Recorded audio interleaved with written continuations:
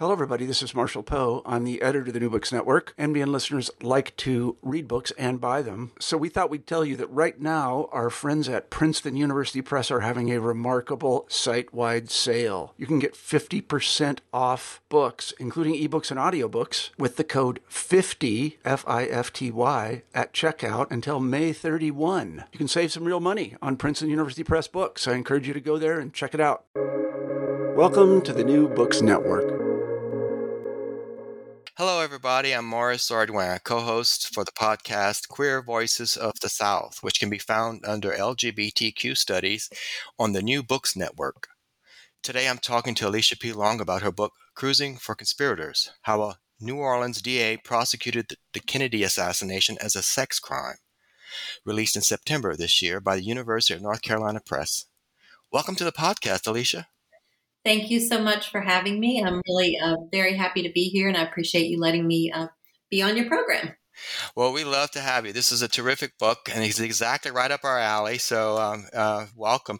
I'm going to read an author blurb about you so that the listeners can get a little bit of a background. Alicia P. Long is the John L. Lewis and Paul W. and Nancy Murrell Professor and Director of Graduate Studies in the Department of History at Louisiana State University. Her other books include Louisiana, Our History, Our Home, Occupied Women, Gender, Military Occupation, and the American Civil War, and The Great Southern Babylon, Sex, Race, and Respectability in New Orleans, 1865 to 1920. She is a recipient of the Ford Foundation grant to sponsor the Listening to Louisiana Women Oral History Project, the LSU Rainmaker Award, the Julia Cherry Spruill Publication Prize, and the Wilbur Owens Seifert Prize for the Outstanding Doctoral Dissertation in the Humanities at the University of Delaware. Here's a little bit about the book. New Orleans District Attorney Jim Garrison's decision to arrest Clay Shaw on March 1st, 1967, set off a chain of events that culminated in the only prosecution undertaken in the assassination of John F. Kennedy. In the decades since Garrison captured headlines with his high-profile legal spectacle, historians, conspiracy advocates, and Hollywood directors alike have fixated on how a New Orleans-based assassination conspiracy might have worked. Cruising for Conspirators settles the debate for good, conclusively showing that the Shaw prosecution was not based in fact, but was a product of the criminal justice system's long-standing preoccupation with homosexuality. Tapping into the public's willingness to take seriously conspirational explanations of the Kennedy assassination, Garrison drew on the copious files the New Orleans police had accumulated as they surveilled, harassed, and arrested increasingly large numbers of gay men in the early 1960s. He blended unfounded accusations with homophobia to produce a salacious story of a New Orleans-based scheme to assassinate JFK that would become a national phenomenon. At once a dramatic courtroom narrative and a deeper meditation on the enduring power of homophobia, Cruising for Conspirators shows how the same dynamics that promoted Garrison's unjust prosecution continue to inform conspirational thinking to this day. Again, welcome, Alicia. I'm going to have a few questions for you today. Your book has been called by commentators, Bobby Fieseler, who wrote the Tinderbox about the tragic fire in New Orleans in the early 1970s, and Jim Downs, who wrote the book Stand By Me, both of whom appear on this podcast, by the way. They called your book essential because it clears up, demystifies some of the previous work on assassination conspiracies. Tell us about how you came to write this book. Sure. So my first book was about a prostitution district in New Orleans that existed between 1897 and 1917. And that book grew out of my dissertation, but it also focused on the two sort of scholarly passions I have.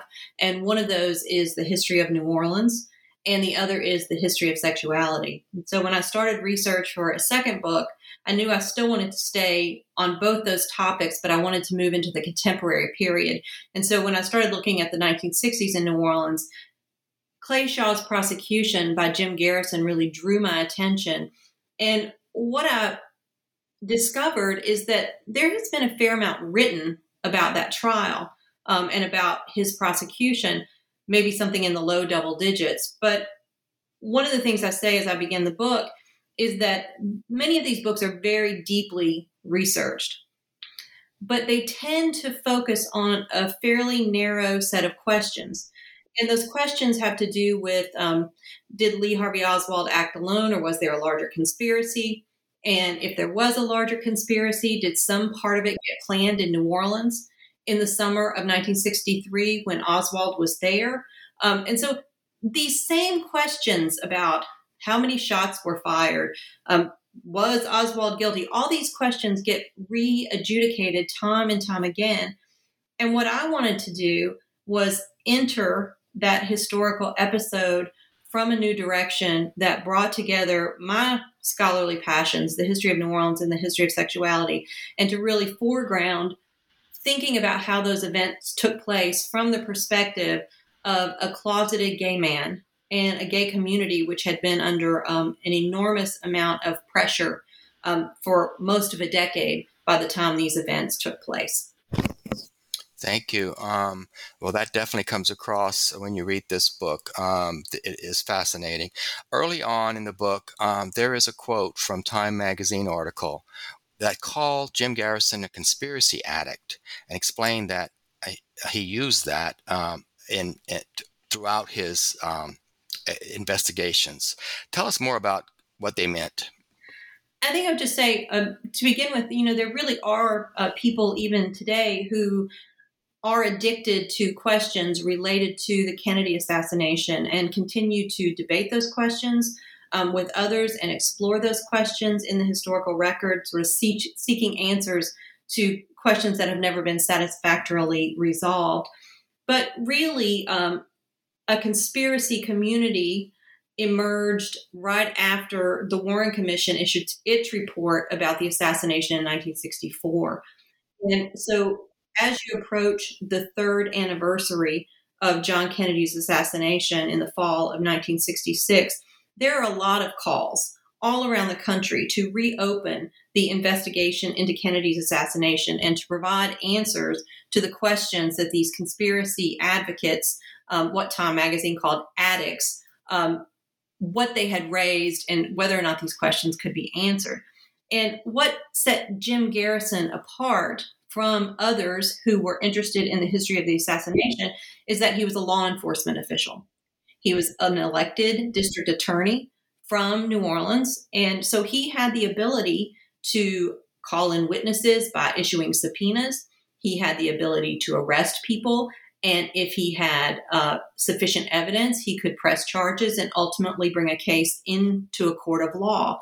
So this is what set him apart. And this is what makes it possible for him to press a case against Clay Shaw in a way that other assassination conspiracy advocates were unable to do. Yeah, that is that you get a picture of this man, and I didn't have it before I read it because I'm not a conspiracy theorist or advocate.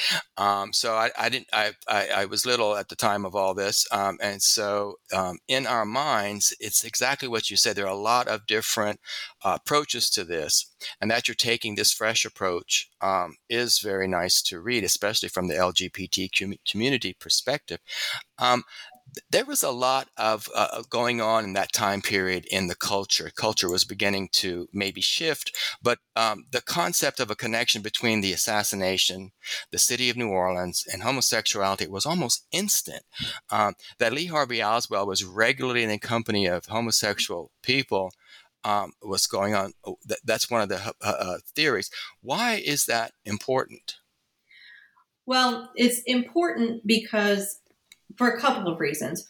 One is, of course, Oswald is identified as a suspect in the assassination within a couple of hours of it having taken place. And so he becomes literally the star of television coverage day and night over the next couple of days as people listen to him and he talks to reporters. But he has been identified by, at least by the Dallas police, who assure the country that he is the assassin.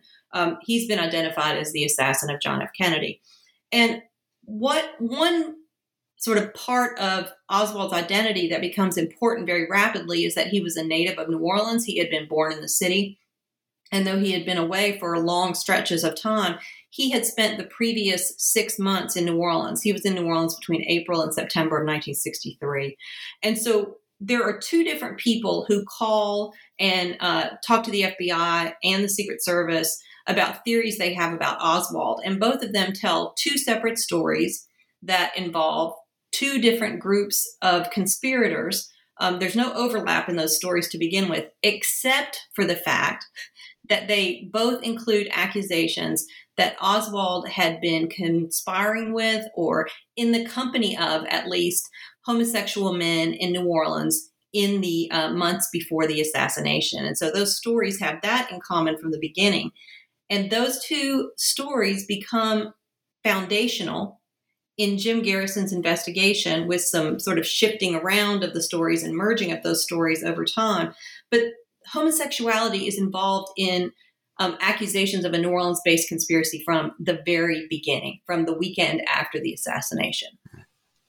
Yeah, that time period was so powerful as far as the LGBT community. That's when a lot of things were beginning to stir. The 1950s and 60s, they were a ripe time for Jim Garrison to start developing his ideas that homosexuals were an easy target strategically, and that the climate was accepted by the population at large. That's the way it should be. Tell us about that climate, how people had to live, because that is a big piece of the story as well, that people living in the shadows and covering for themselves and living double lives and all of that. Right. I think the double life piece of this is very important. And the basic narrative is covered by a lot of other historians who have looked at the 1950s and issues related to gay life and LGBT life in American cities during this period of time. But what happened specifically in New Orleans, and we believe, New Orleans to be gay friendly, but if you look closely at the history of the 1950s and 1960s, that is not at all the case. And what happened in New Orleans is that the French Quarter becomes a place where a lot of gay people migrate and begin to live in communities, and they become visible in the French Quarter. And that draws a backlash from homophobic reformers who pass new city ordinances and have new state laws passed that keep LGBT people from working in bars or gathering in bars. It even puts sanctions in place for people who knowingly rent to homosexuals. So this was not a friendly climate for gay people in New Orleans during this period of time. And there was a very big campaign throughout the 1950s that sort of peaked in 1958. And from that period forward, the numbers of arrests of gay men in particular, although some women are included in this, but this is largely about gay men, their arrest numbers first began to sort of crawl up, and then they began to spike by about 1963. So you have dozens, if not hundreds, of gay men being hauled in every year. And even if charges are not preferred against them, often they are booked. So there is a booking photo made and there'll be an arrest report. And often, as was the tradition at that time, the newspapers would print the arrest records in the crime blotter, and they included people's names and home addresses. So this has all kinds of effects for people who are caught up in this police commitment to sort of driving gay people into invisibility if they can do that. And this is all happening at the same time Jim Garrison becomes district attorney in 1962. This is there's a good passage in the book, a lot of good passages in the book, but the passage that stuck out to me, you say, although Kinsey's research showed that men having sex with other men was relatively common, law enforcement figures like Hoover continued to link the allegedly, in quotes, uncontrolled desires, unquotes, of homosexual men with criminal psychopathy. More generally, that was just a natural link in their minds. So basically, gay people were criminals to start with. These claims were so durable that Garrison cited the Leopold and Loeb murder in his early theorizing about the culpability of alleged homosexuals in planning the murder of JFK. This might be a good point because you've talked about that. This might be a good point for you to do a little reading from your book. We'd love to hear something. Okay, this is a passage that talks about Garrison on the verge of becoming district attorney for his second term, and it also raises some issues of potential bribery in his office. This becomes important in what follows. So this is writing from the perspective of 1965. Garrison had been on one hell of a ride since his unlikely ascendance to the DA's office in 1962. In addition to his legal victories, he had gained national attention for his skillfully publicized war on vice, prostitution, and bee drinking on Bourbon Street. All these successes whetted his ambition as he told reporter James Phelan in 1963, quote, "There is a certain instinctive tendency to climb where opportunity presents itself." Where exactly he might climb next was anybody's guess. He considered entering races for governor, U.S. senator, Louisiana attorney general, or mayor of New Orleans. He even paid for a billboard that read simply, "Vote Jim Garrison." It was a canny political provocation, since the open-ended message generated public discussion and wariness, but perhaps also some deference on the part of potential electoral opponents. In the summer of 1965, just as Garrison was gearing up for a fall election in which he had set his sights on a second term as DA, Police Superintendent Joseph Giarrusso began a public campaign to expose what he suggested was evidence of bribe-taking in the DA's office. Not surprisingly, Garrison's chief investigator, a man named Pershing Gervais, and he's an important figure in the book, was accused of being at the center of the scheme. This particular instance claimed pages and pages of press coverage and originated in late 1964 in the robbery of a modest working-class bar. Police quickly located the safe stolen from the bar, and the barman, fearful of losing his license, responded positively to an offer he received via an anonymous telephone call. He was told that if he gave $600 to intermediaries, the potentially damaging evidence would disappear, making it all but impossible to pursue a case against him. The barman borrowed the money from his father and initiated the payoff, later telling police he understood that the money would be conveyed to Gervais in the DA's office, who would handle the matter. I'm going to skip ahead just a little bit and connect the dots here. Although evidence related to widespread bribery of homosexual arrestees did not become public at the time, at least one individual later informed the FBI that Garrison's office was manipulating law enforcement actions against this group as a class, probably in exchange for bribes. In 1964, Garrison had insisted that the DA's office was dedicated to vigorous enforcement of the state's crime against nature statute. Writing to the chief of the Metropolitan Crime Commission, Garrison noted that some softening of the statute's literal application had occurred, but because of the present psychiatric understanding of homosexuality, and because of what the DA described as the steady influx of, quote, priests, preachers, doctors, successful businessmen, and other distinctive citizens that the present police program has been bringing into the criminal court machinery. Nevertheless, Garrison indicated that his office was now operating on a literal application of the law and pursuing such cases vigorously. And so this sort of connects accusations of bribery more generally in Garrison's office to accusations that his office may have been involved in widespread bribery of these dozens of gay men who are moving through the law enforcement system in New Orleans in these years. Thank you. There's so many, you mentioned connecting dots. There's so many dots in this. I want to talk about your process a little bit later. I wanted to get you to tell us a little bit about Clay Shaw, if you can.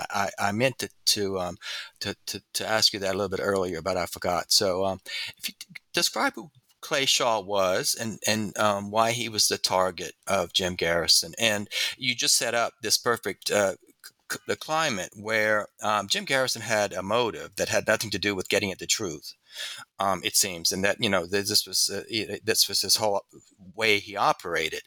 And so, tell us how Clay Shaw got tangled up in all that, and who Clay Shaw was. Sure, Clay Shaw was actually born in Louisiana, in Kentwood, Louisiana, which is the same little town that Britney Spears is from. But Clay Shaw was born there in 1913. And he bounced around some in his early life, but he settled back in New Orleans after World War II, and he became a prominent business executive. He was managing director of something called the International Trade Mart. He worked there for almost 20 years before he retired. And so he's known in business circles for his job as an executive, but he's also known because he was a person who did what we now call flipping properties in the French Quarter. He bought derelict buildings in the French Quarter and renovated them and brought them back to their sort of historical glory, but made them attractive for contemporary buyers as well. And so he is known in sort of those sorts of business and real estate circles around the city, but he is also a closeted gay man.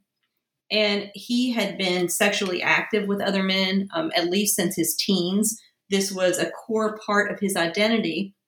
But because of what you called very accurately the demand for a double life that this climate of hostility and law enforcement harassment created, he is also closeted sexually. And so it is at the time of his arrest that he is outed.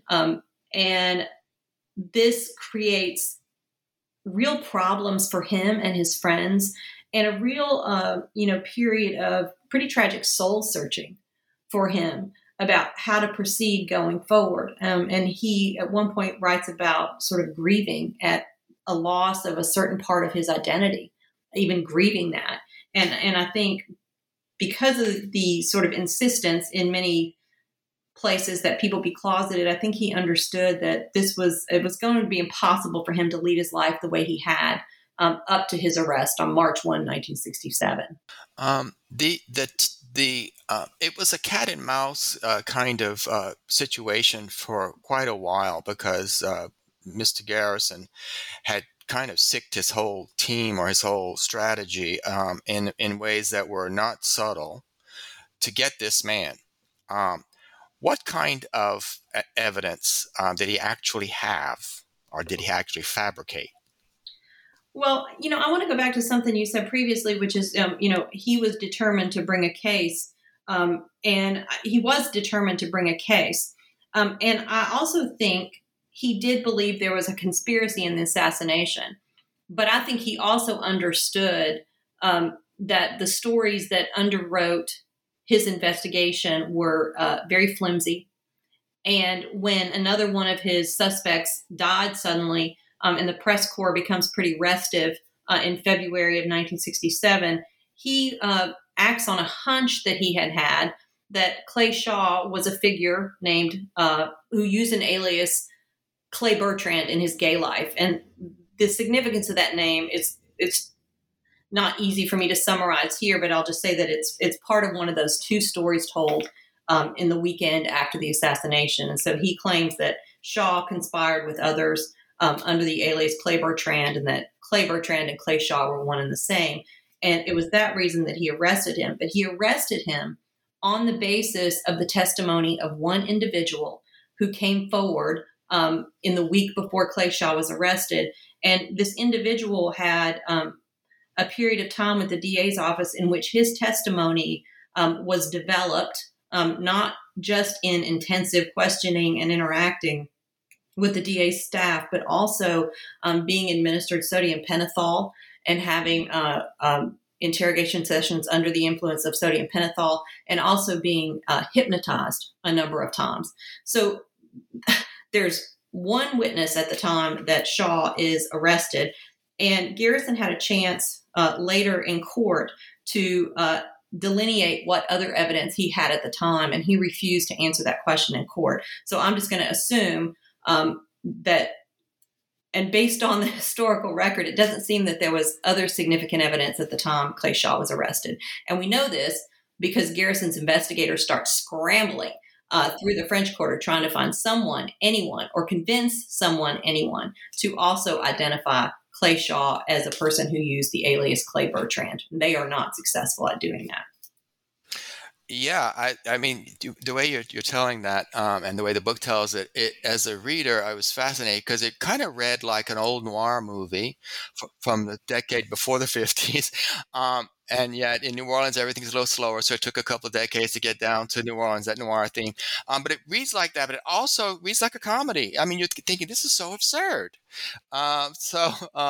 Congratulations for making that kind of, you have two genres going on, but you have the book is so thorough, and you come from an academic world, and it shows in a way that it's got you're compelling and convincing in a way that's because of the thoroughness. And I wanted to talk about that process. You had to do so much research. It's apparent, without being burdensome to the reader, that you have a lot of characters in here. You have to explain them and you have to keep them connected. As a writer, I had a writer and a reader. I had to imagine you putting all these Post-it notes on a wall to connect these people, to keep things straight. Tell us about your research process and your discovery process. So there's sort of two things about this project that took a long time, besides probably just the fact that I'm a little bit slow. But one of them is just the size of the secondary and primary literature related to the Kennedy assassination and its aftermath. So there are literally thousands of books of widely varying quality, but I had to skill myself up on a lot of that secondary literature. There's also a very large group of primary sources, many of them collected at the National Archives in College Park, Maryland. I made several trips there. So I had to sort of dig into new primary source documents and secondary source documents as I was doing this. But I also, I was trained as an academic historian, and my first book, while I think it tells a good story, is probably reflects its scholarly origins more than this book does. And part of what I attempted to do here, and my editor at UNC Press named Brandon Proya really helped me figure out how to do this, because it wasn't a natural register for me, but to write it in a way that it is a consistent narrative, that it's not bogged down by any kind of scholarly apparatus, but that it is really a narrative. And, it's a complex story. And believe me, despite the broad number of characters, historical figures who appear in the book, I left a lot of it on the cutting room floor in the service of trying to tell a coherent story and not introduce too many people. But you are right that it is sometimes so unbelievable that if you didn't have the grounding in the primary source documents and the reliable secondary source material, it would be easy to think some of this was being made up. But these were the things that were actually happening on the ground in New Orleans. And I think in the book, I call it sort of an example of, extreme prosecutorial misconduct. And but we know that there's a predicate for that in the earlier 1960s with Garrison. So that's sort of how I came to writing it the way I did. And I hope people do find it a compelling narrative. And then for the folks who want to dig into the footnotes and the research, and that is there as well. Yeah, definitely. It comes across as it's compelling. It reads like a thriller, and like I said, and a noir, classic noir, because all these characters, there's a lot of shade going on. So you're going, it was a fun book to read, and yet it had a lot of heft to it. It was like, this is serious. And it does, if you had any kind of understanding what was happening back then, for young people who were born beyond that period, maybe they haven't absorbed as much over the years that those of us who have lived through it could have. But still, there are so many things that you reveal in all this work that were new to me as a reader to this, even though I had some background, some exposure to it. And I found it completely fascinating and titillating, because I wanted to see I couldn't wait to see to the end. How did this turn out? It wasn't, even though how it kind of broadly turns out, you just think, well, no, this is such a good ride as a reader. So congratulations on pulling that off with all of this work, because your editor, you said, helped you make it not difficult to get through. It definitely was not. It's that word compelling. It propelled. I couldn't wait to get to the next chapter as I was reading. So that's exciting. Thank you for saying so. I really appreciate that. Oh yeah, we've had some fun books on this podcast, but this is right at the top up there with a lot of good stuff to chew on as a reader. It's a fun read because if you're into history in any way, you have a gift for making it come to life in this book. I haven't had the pleasure of reading the other books yet. I'll probably get to those soon, but this one, I could see it so visually as you're telling it. So that really is a gift. I wanted to ask, I know we don't have a whole lot of time. We try to keep the podcast digestible for our audience, but I wanted to ask you about your final thoughts on the story itself. If you are, will there be more coming about this in your work and your research and writing, or have you put this to bed in your mind? So there are a couple of answers to that question, and one is I do expect a response to the book, both from people in New Orleans and people interested in LGBT history, because those are two important audiences. But I also say there's a community of people who have written about and continue to debate the reliability of Jim Garrison's investigation and the prosecution of Clay Shaw, and that literature is very polarized. And I'm going to say that while I make many judgment calls based on evidence in this book, one of the things I was trying to do is give everybody a fair shake. That doesn't mean that people get away without being critiqued, but I tried to be honest about who these people were as characters, and when they had exemplary talents or a skill for doing something, I tried to make that clear. And that doesn't mean I'm cheerleading for either side. And again, I come down on one side of this by the time I get to the end of the book. But I do think I've provided an accurate picture of that set of events and those immediate decades in New Orleans through a real close look at the historical record. And so, I don't know how folks on the pro Jim Garrison or the pro Clay Shaw side of this are likely to see it.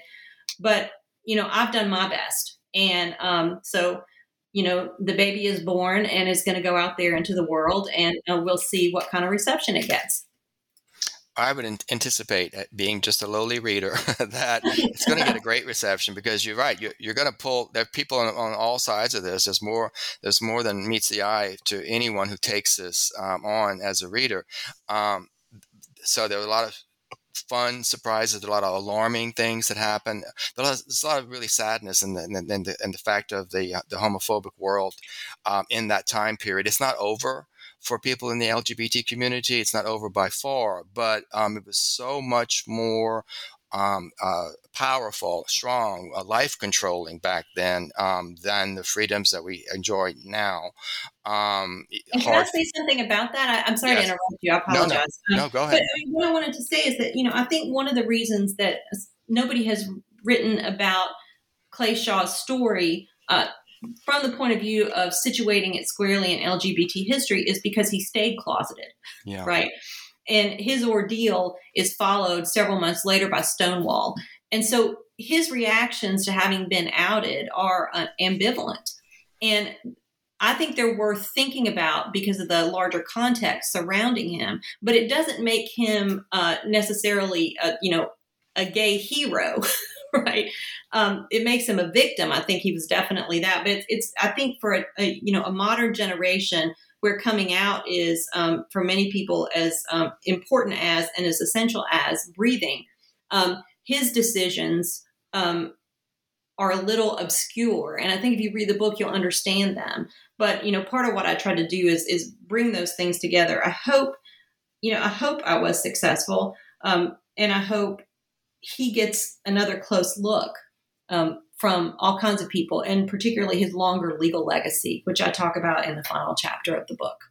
Yeah, I think you succeeded because you humanized him. He was kind of almost a mythic figure. There isn't a whole lot about him in popular culture anymore. Things, time fades things, but you make him a real. He comes across as a real person, a real troubled person. As far as he was caught in many ways. And in circumstances that he really had no control over, and he was I think as a reader I got that he was a victim. That's how I felt, that Garrison was really kind of a monster, and that was my own opinion formed from the evidence you generously share with us. I want to ask you about. A follow-up to that question is, where are you going next as a historian, as far as your research and writing? So I have 2 or 3 projects cooking in my brain at the moment, but I do want to say that one of the things that is true about the research for this book, because it took so long, is that I did leave a lot out. And one of the things I was really struck by is both the ubiquity and the virulence of violence perpetrated against gay men during the 1950s and 1960s. And so, and specifically in New Orleans, though I'm sure this is true elsewhere. And there are avenues of the book where I had a lot of research, I think pretty compelling research that I wasn't able to include.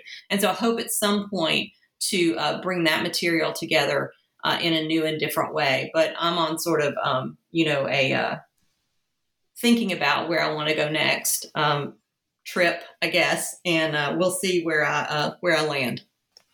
I anticipate that whatever you do is going to be fun to read, interesting, compelling.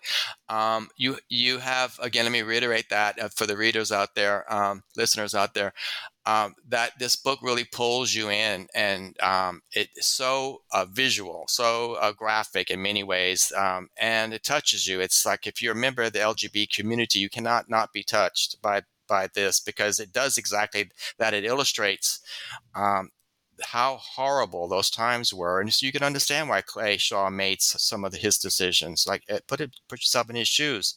You're right. Stonewall hadn't happened yet. Things weren't moving in that direction yet. There were maybe in the shadows moving, but it wasn't a movement yet. So he was a product of his time, and that definitely comes across. That Garrison. The fact of Jim Garrison, I mean, in the that movie by Oliver Stone a few years back, maybe 20 years back, it's few in 30. my life. 30, oh my goodness. 30th anniversary of that movie. He made them, he made the whole Shaw piece kind of like a clown. It was insulting, I think, as a viewer. I was like, that was a little bit gross. So I was very, very happy to see this. And I agree with those commentators about your book who said you have really cleared up a lot of the misinformation that is out there, and it's documented. You're literally done your homework. and we get to be the beneficiaries of all that work. So, well, you made me very happy complimenting me as a writer, because that's very important to me. And so thank you so much for that. And I do hope it's a book that people enjoy, but also read and engage with. And I look forward to talking to all kinds of communities of people about the book. So thank you for giving me this opportunity, and thank your listeners for listening and letting me make a case for the book. Well, you are most welcome, and thank you for participating. It's one of those things we don't always know when we ask if an author will be available or interested in coming on the podcast, and so that you said yes was terrific for us all. We're going to wrap this up, so I just want to let you know it was a terrific book to read. Readers should read it. It's called Cruising for Conspirators: How a New Orleans DA Prosecuted the Kennedy Assassination as a Sex Crime. It's out now from the University of North Carolina Press, and it can be. Is there going to be an audiobook?